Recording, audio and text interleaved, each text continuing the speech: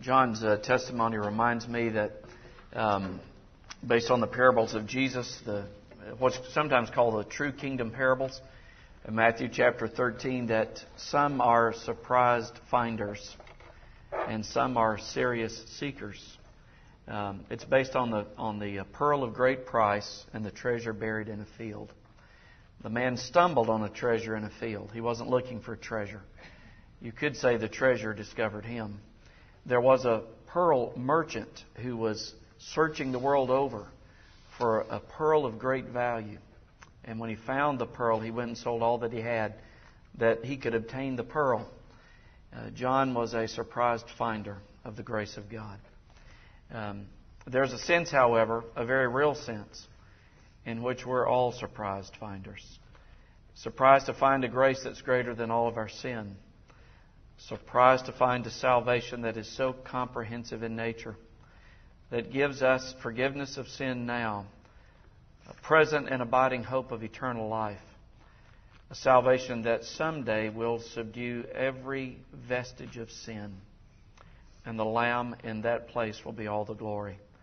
May His name be praised forever. Fanny Crosby wrote a great hymn, didn't she? Blessed Assurance. May the Spirit of God produce that blessed assurance in all of our hearts as we consider Him who alone is worthy of our worship and our praise. Would you take your Bibles and open with me, please, to the parable of the Good Samaritan? You'll find it in the Gospel of Luke chapter 10. I am so excited to be at Grace, and I'm so excited to be with you on Wednesday nights that, truthfully, I've almost hyperventilated on the past 2 Wednesday evenings. Although to the untrained eye, you wouldn't have noticed that.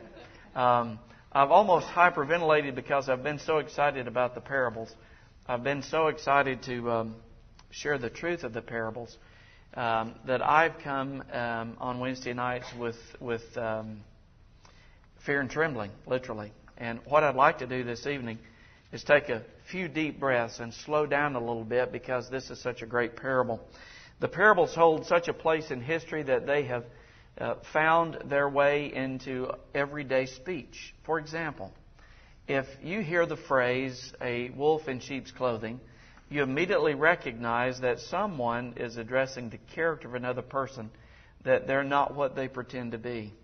If you hear the term the prodigal, he or she is a prodigal, you recognize immediately that this person, young or old, male or female, is living in a state of rebellion at the moment. You recognize the implication of that. If you hear the term Good Samaritan, immediately there is an understanding of grace and mercy poured out to someone in need. Such is the language of the parables that we are somewhat familiar with them. But our familiarity could breed a certain level of contempt. And I pray that the Holy Spirit opens our understanding to fresh insights and fresh applications in the Word of God, particularly as we study the parables on these Wednesday evenings in the Gospel of Luke.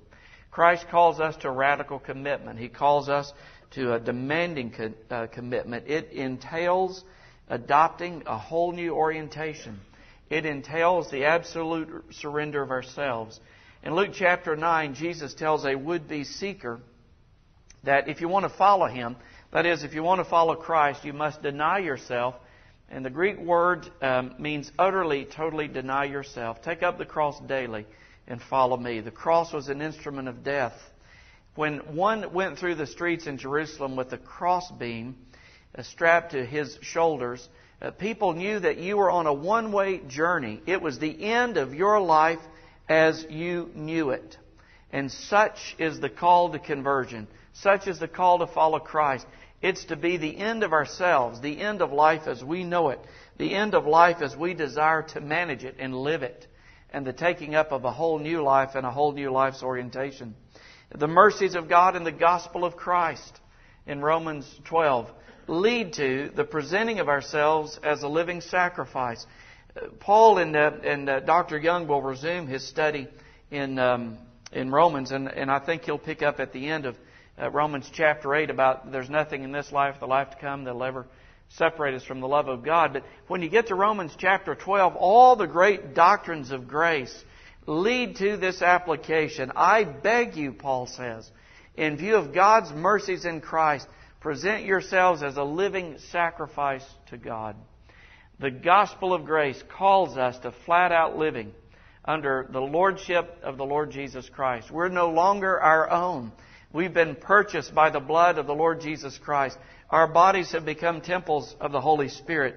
And there is a sense in which these parables confront our spiritual complacency and upset the apple cart, if you will, and confront us to new priorities and challenge our worldly perspectives and our worldly values and call us to follow the Lord Jesus Christ in fresh, dynamic, and vital ways.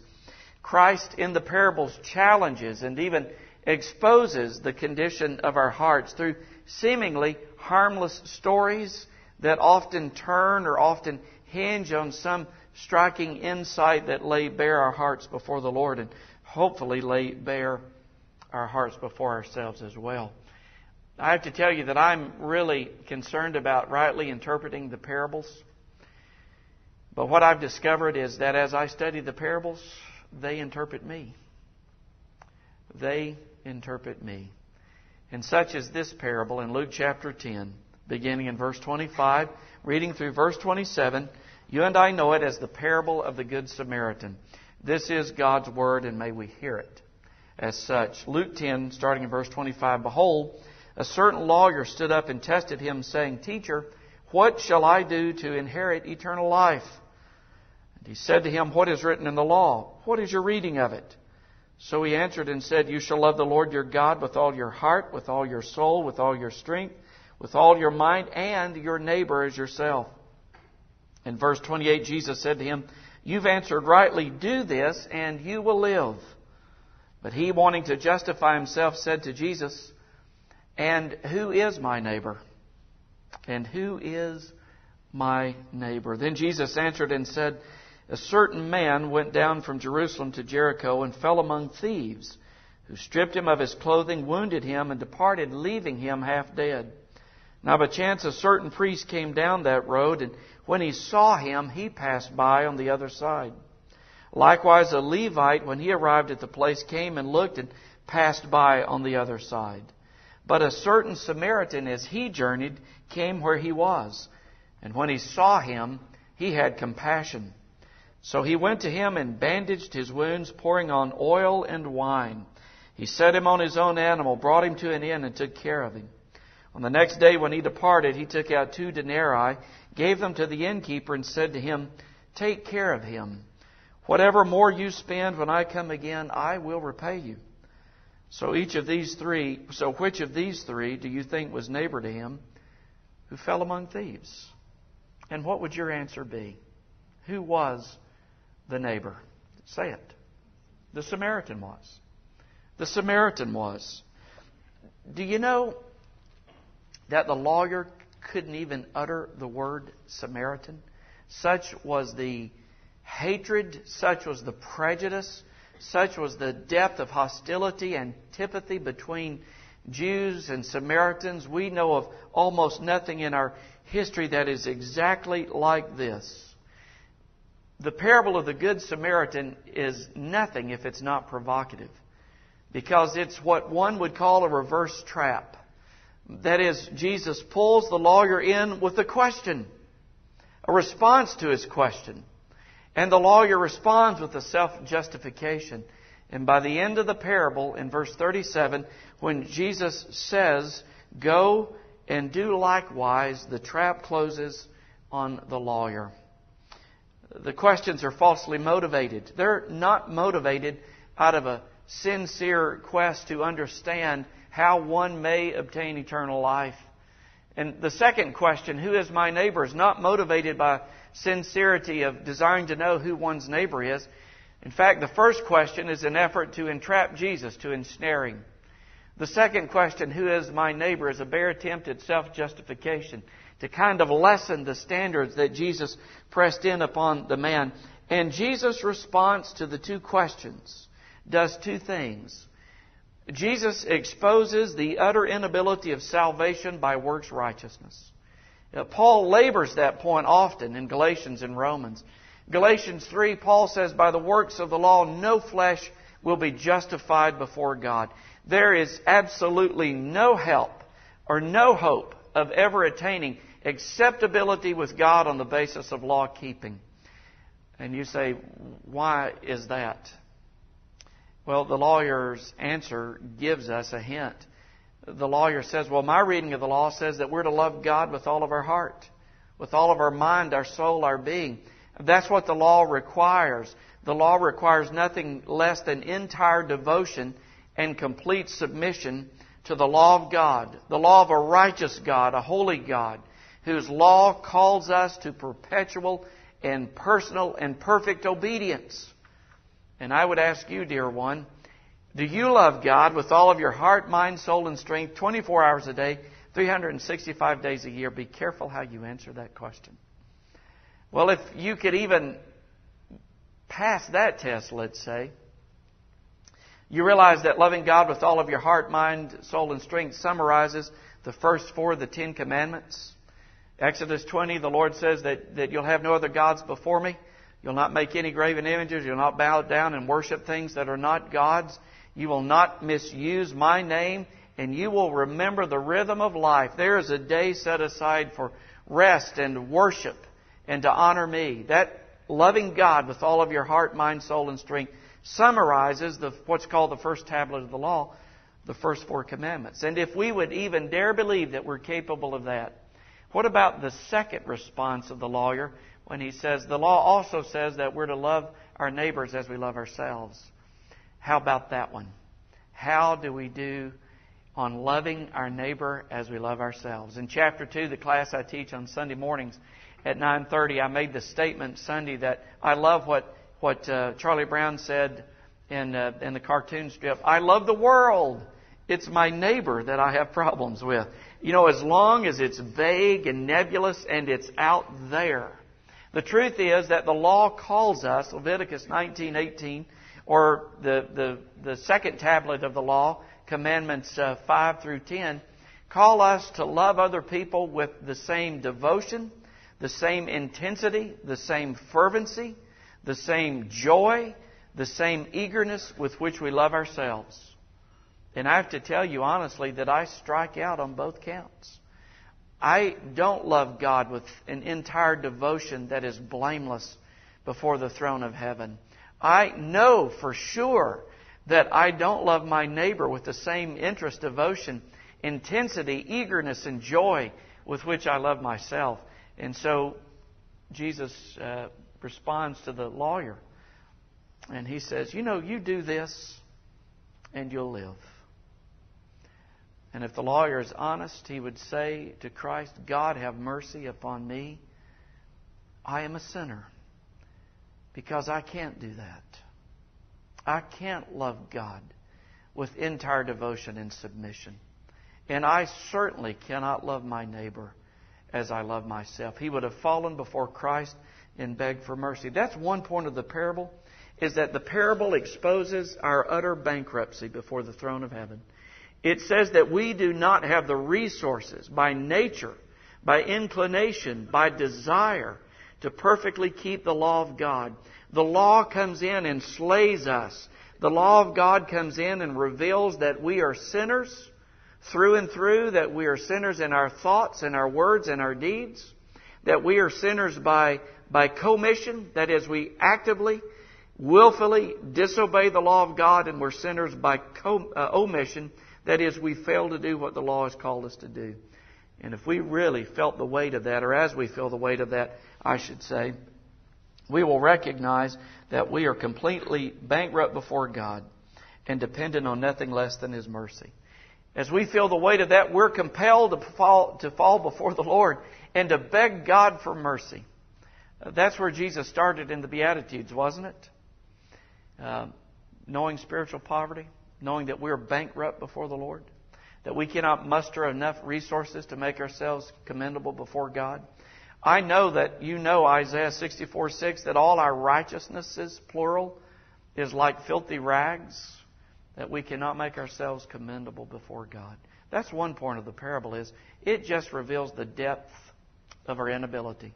it reveals the depth of our spiritual inability. But there's another point to be made here, and that is, in this parable, Jesus, and this is the application that I'm going to give it, Jesus calls believers to an important value of the kingdom of God, and that value is mercy. He calls us to be a merciful people. Blessed are the merciful, for they shall obtain mercy. We have received amazing mercy in the gospel of the Lord Jesus Christ.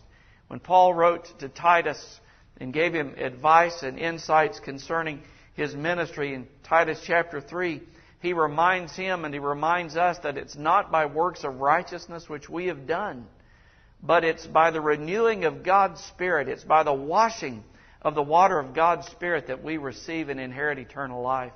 Last week, for those of you who were not here or who maybe have been on vacation and not sure what we're doing, or maybe you were at camp last week, which I understand they had a great week. So maybe you weren't here last week, but last week we looked at the parable of the sower or the parable of the soils. And in that parable, Jesus gives the timeless response to the message of the gospel. It is unerringly accurate. It is prophetically insightful. The gospel is proclaimed. It is scattered like seed in a field. And that seed falls on hardened hearts, hearts that are impervious to the things of God, who have no interest, no intention, no affection whatsoever for the things of God. The seed of the gospel is broadcast and proclaimed, and it falls in very thin soil. And underneath that soil, there is a ledge of rock. And so the response is emotional. It is superficial. It is shallow. And when persecution comes because of the Word, that plant that began seemingly well withers and dies in the face of various tests. The seed of the gospel is proclaimed and falls among thorns, but it's choked by a preoccupation with self-interest. It's choked by a desire for comfort and security and pleasure, and it bears no fruit. The tests of life expose the falsity of faith. And this parable exposes the falsity of a faith that is not merciful, that does not have a merciful orientation. Because we've received mercy. If you know that you've received mercy, would you raise your hand tonight? If you know beyond a shadow of doubt you've received mercy. By the very upraised hand this evening, you've indicated that God has called you to be a merciful person because you've received incredible mercy. And that's the point that I want to make out of this parable this evening.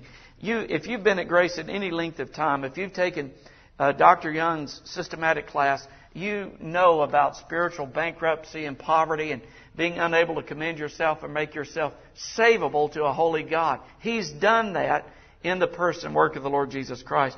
What I really want to press upon us for just a few minutes this evening is the call to be merciful. There is in this text, I think, a very clear call to mercy.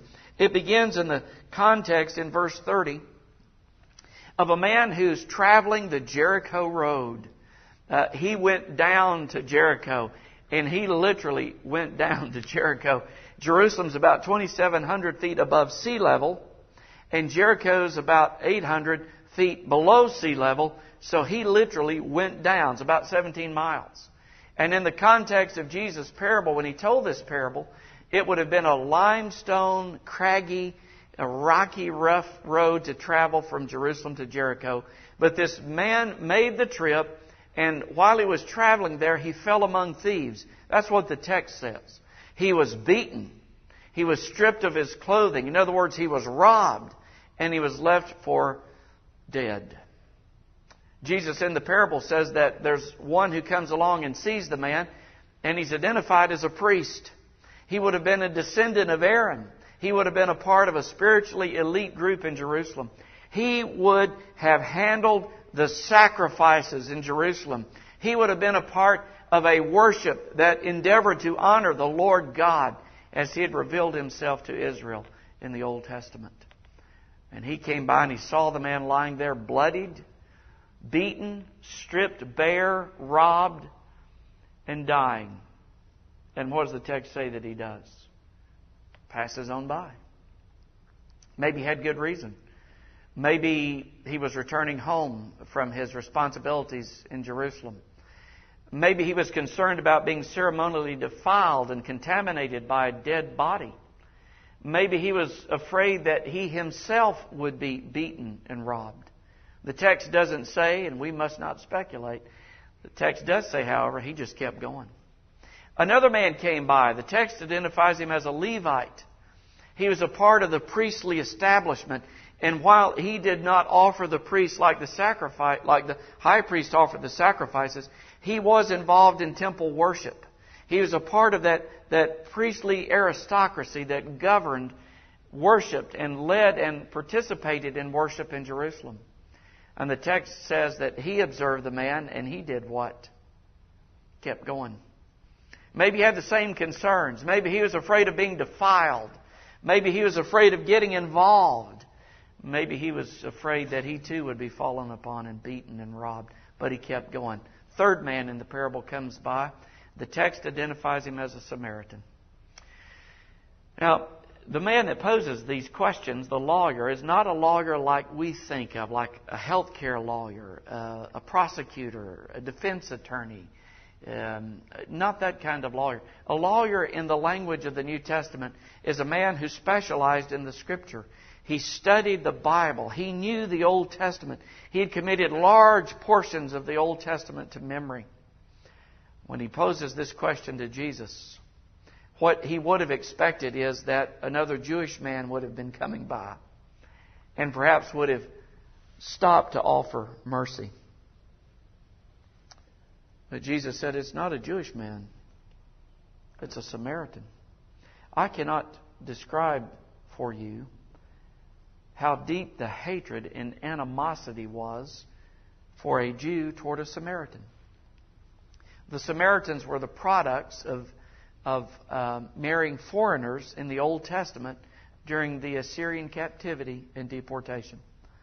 They were half-breeds, if you'll permit that term, as Jews understood them, and they loathed them. They despised them. And the Samaritans hated Jews as well. Do you remember in Luke 9, Jesus is going to Jerusalem and he's going to take a little detour. He's going through a Samaritan village. They wouldn't let him come through. Do you remember that the most profound lesson, I think, on worship in the New Testament was delivered to an adulterous woman who was a Samaritan in a Samaritan village? Oh, the mercy and compassion of our Savior, who is the friend of sinners. And I'm glad He is the friend of sinners. It couldn't have been a worse jab at the self-righteous hypocrisy of this lawyer who poses these thinly veiled questions.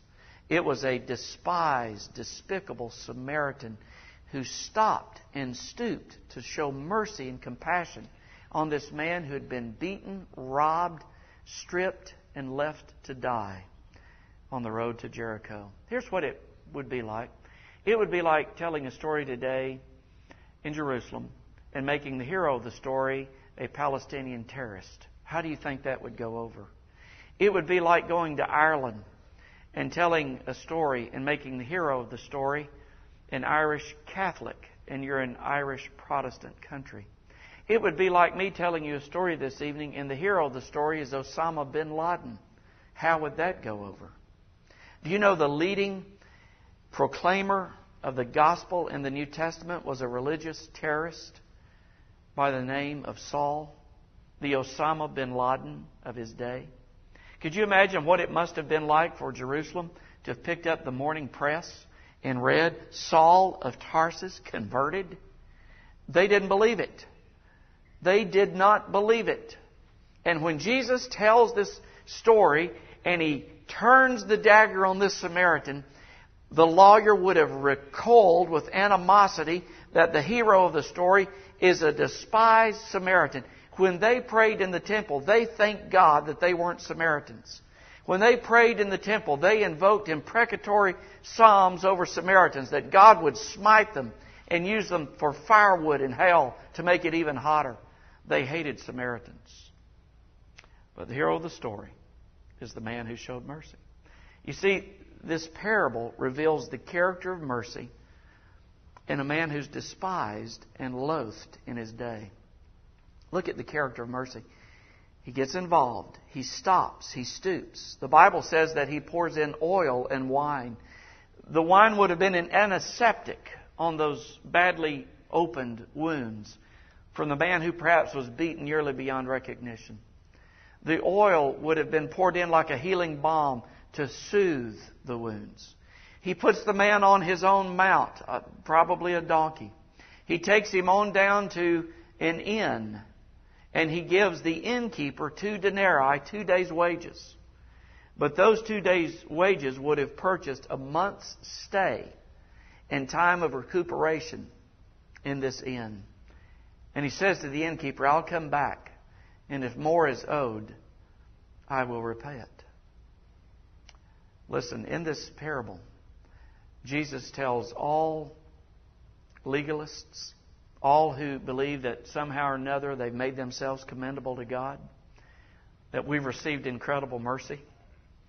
And He demonstrates in this parable the kind of mercy that we've received, a mercy that's disproportionate, a mercy that is expensive, a mercy that is costly, a mercy that is abundant and overflows to meet and minister to all of our needs. But I think in this parable you also see a call to mercy for those who are citizens of the kingdom of heaven.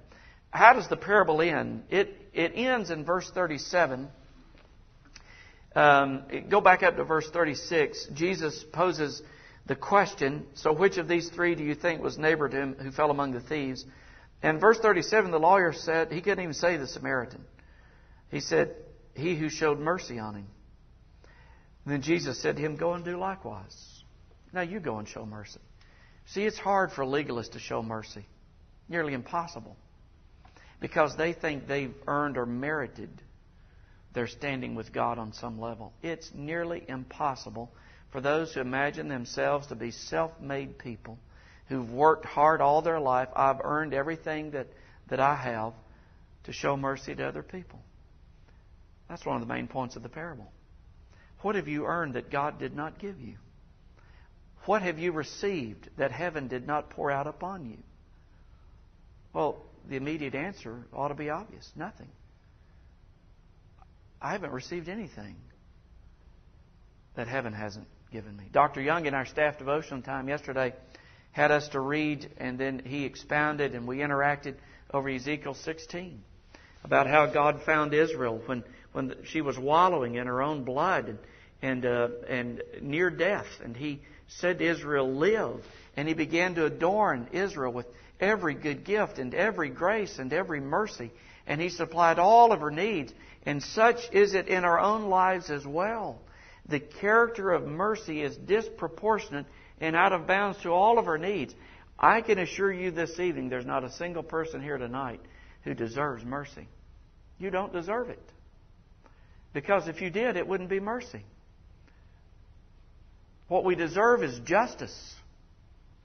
What we deserve is a holy and just condemnation and wrath, unending wrath and damnation from a holy God.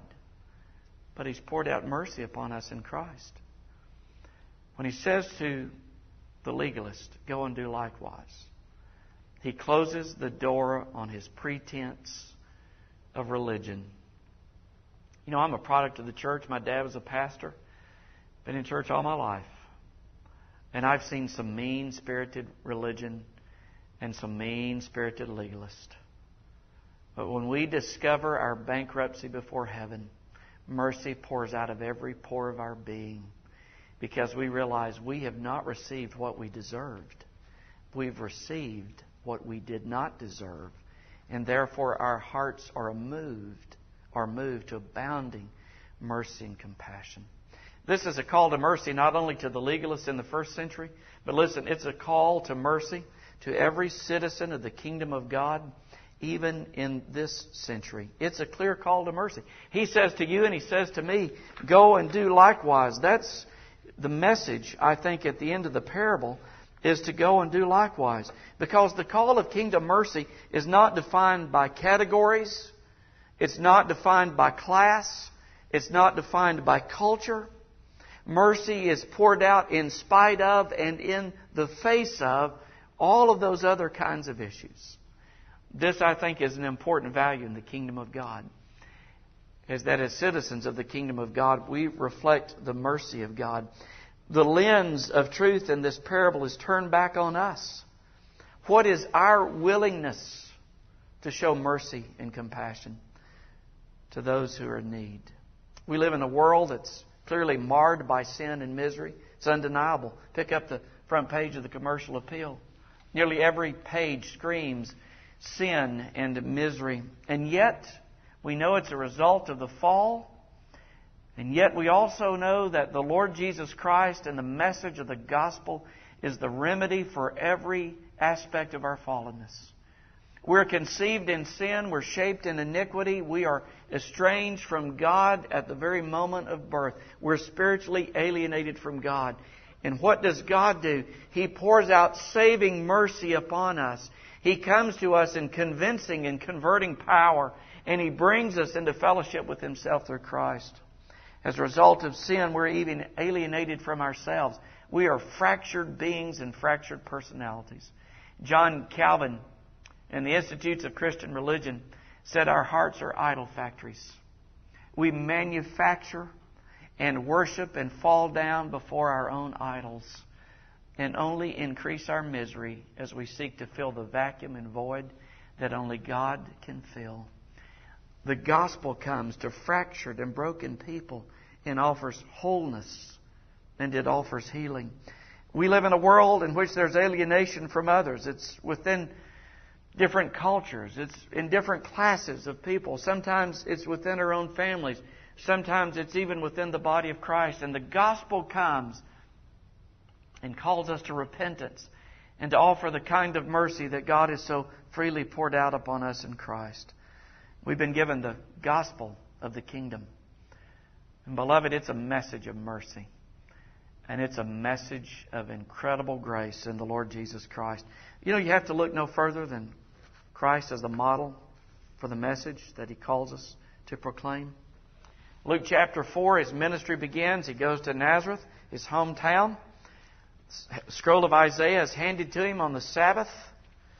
And He finds a text. I like that. Jesus unfurled that scroll and He found a text. And He stood up to read, and He said, "The Spirit of the Lord is upon me because He's anointed me to preach the gospel to the poor, physically and spiritually poor, I believe."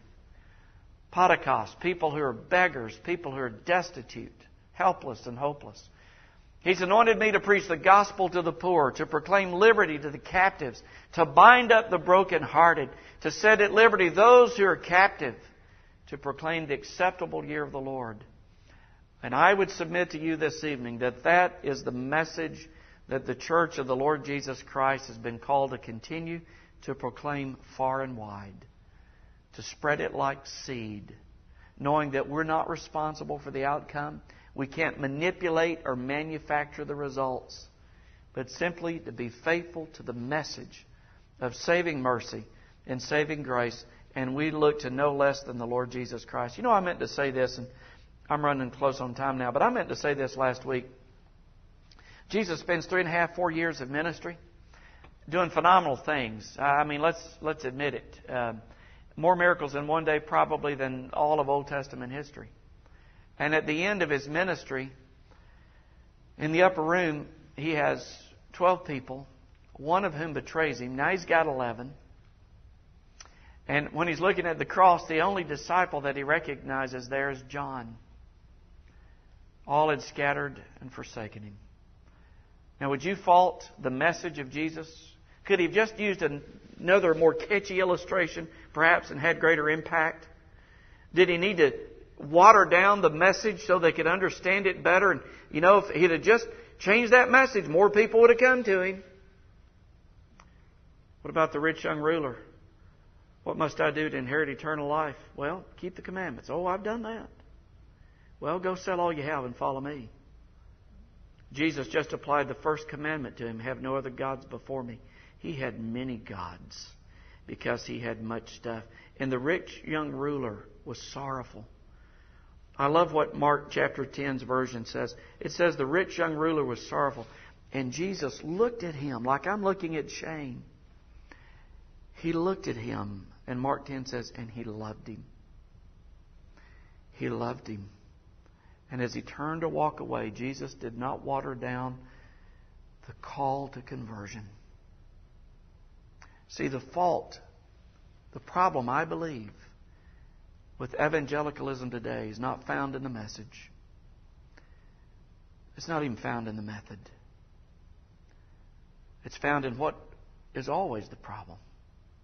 The heart of the problem is always the heart. And just as good soil cannot make itself, or bad soil rather, cannot make itself into good soil, so am I powerless to change my own heart.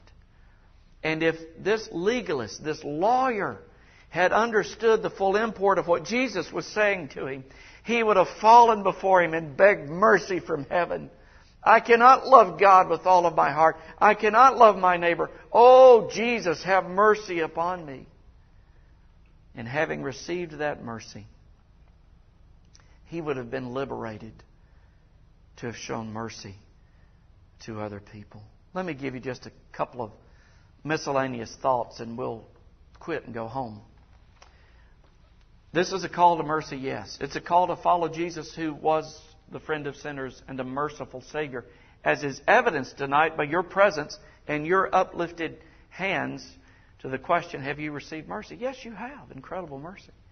It's a call to that. It's a call to follow Jesus. But can I tell you something else this evening very quickly? There's a very real sense in which mercy is a test of your citizenship in the kingdom of God. Larry Kunkel had asked a question this evening as we were getting started, and something about prison and Paul going into prison and so on. We're not going to take time to turn over there, but I would refer you to this great passage in Matthew 25, starting in verse 31 and going through verse 46. It's a judgment day scene. Christ has come back and He's gathered the nations before Him. And He poses a series of questions. Or actually, He makes a series of statements and then they counterpose questions. He says, I was sick and you didn't visit me. I was naked and you did not clothe me. I was hungry and you did not feed me. I thirsted and you did not give me anything to drink. And they said, when? And He says, if you've done it unto the one of the least of these, my brethren, you've done it unto me. See, the idea there is not visiting prisoners in order to be right with God, to get right with God. The idea there is not feeding the hungry so that you can achieve righteousness. The idea there is not clothing the naked so that you somehow can achieve an acceptable status before the court of heaven. No, the point there is that the fruit of our lives will be evidenced by a merciful orientation in the face of lost and fallen people whose needs are legion. We give mercy because we've received it. We give mercy because we've received it. And such is a value of the kingdom of God that having received mercy, we're called now to go and do likewise, to extend mercy in the name of the King of whose kingdom there is no end, who rules and reigns upon a throne of grace and mercy to all who come to Him in faith and repentance. Father, as we close in prayer this evening, may we feel the sting of the tale of this parable. May it expose our tendency towards self-justification and self-righteousness, a sin from which we all are prone to struggle with from time to time.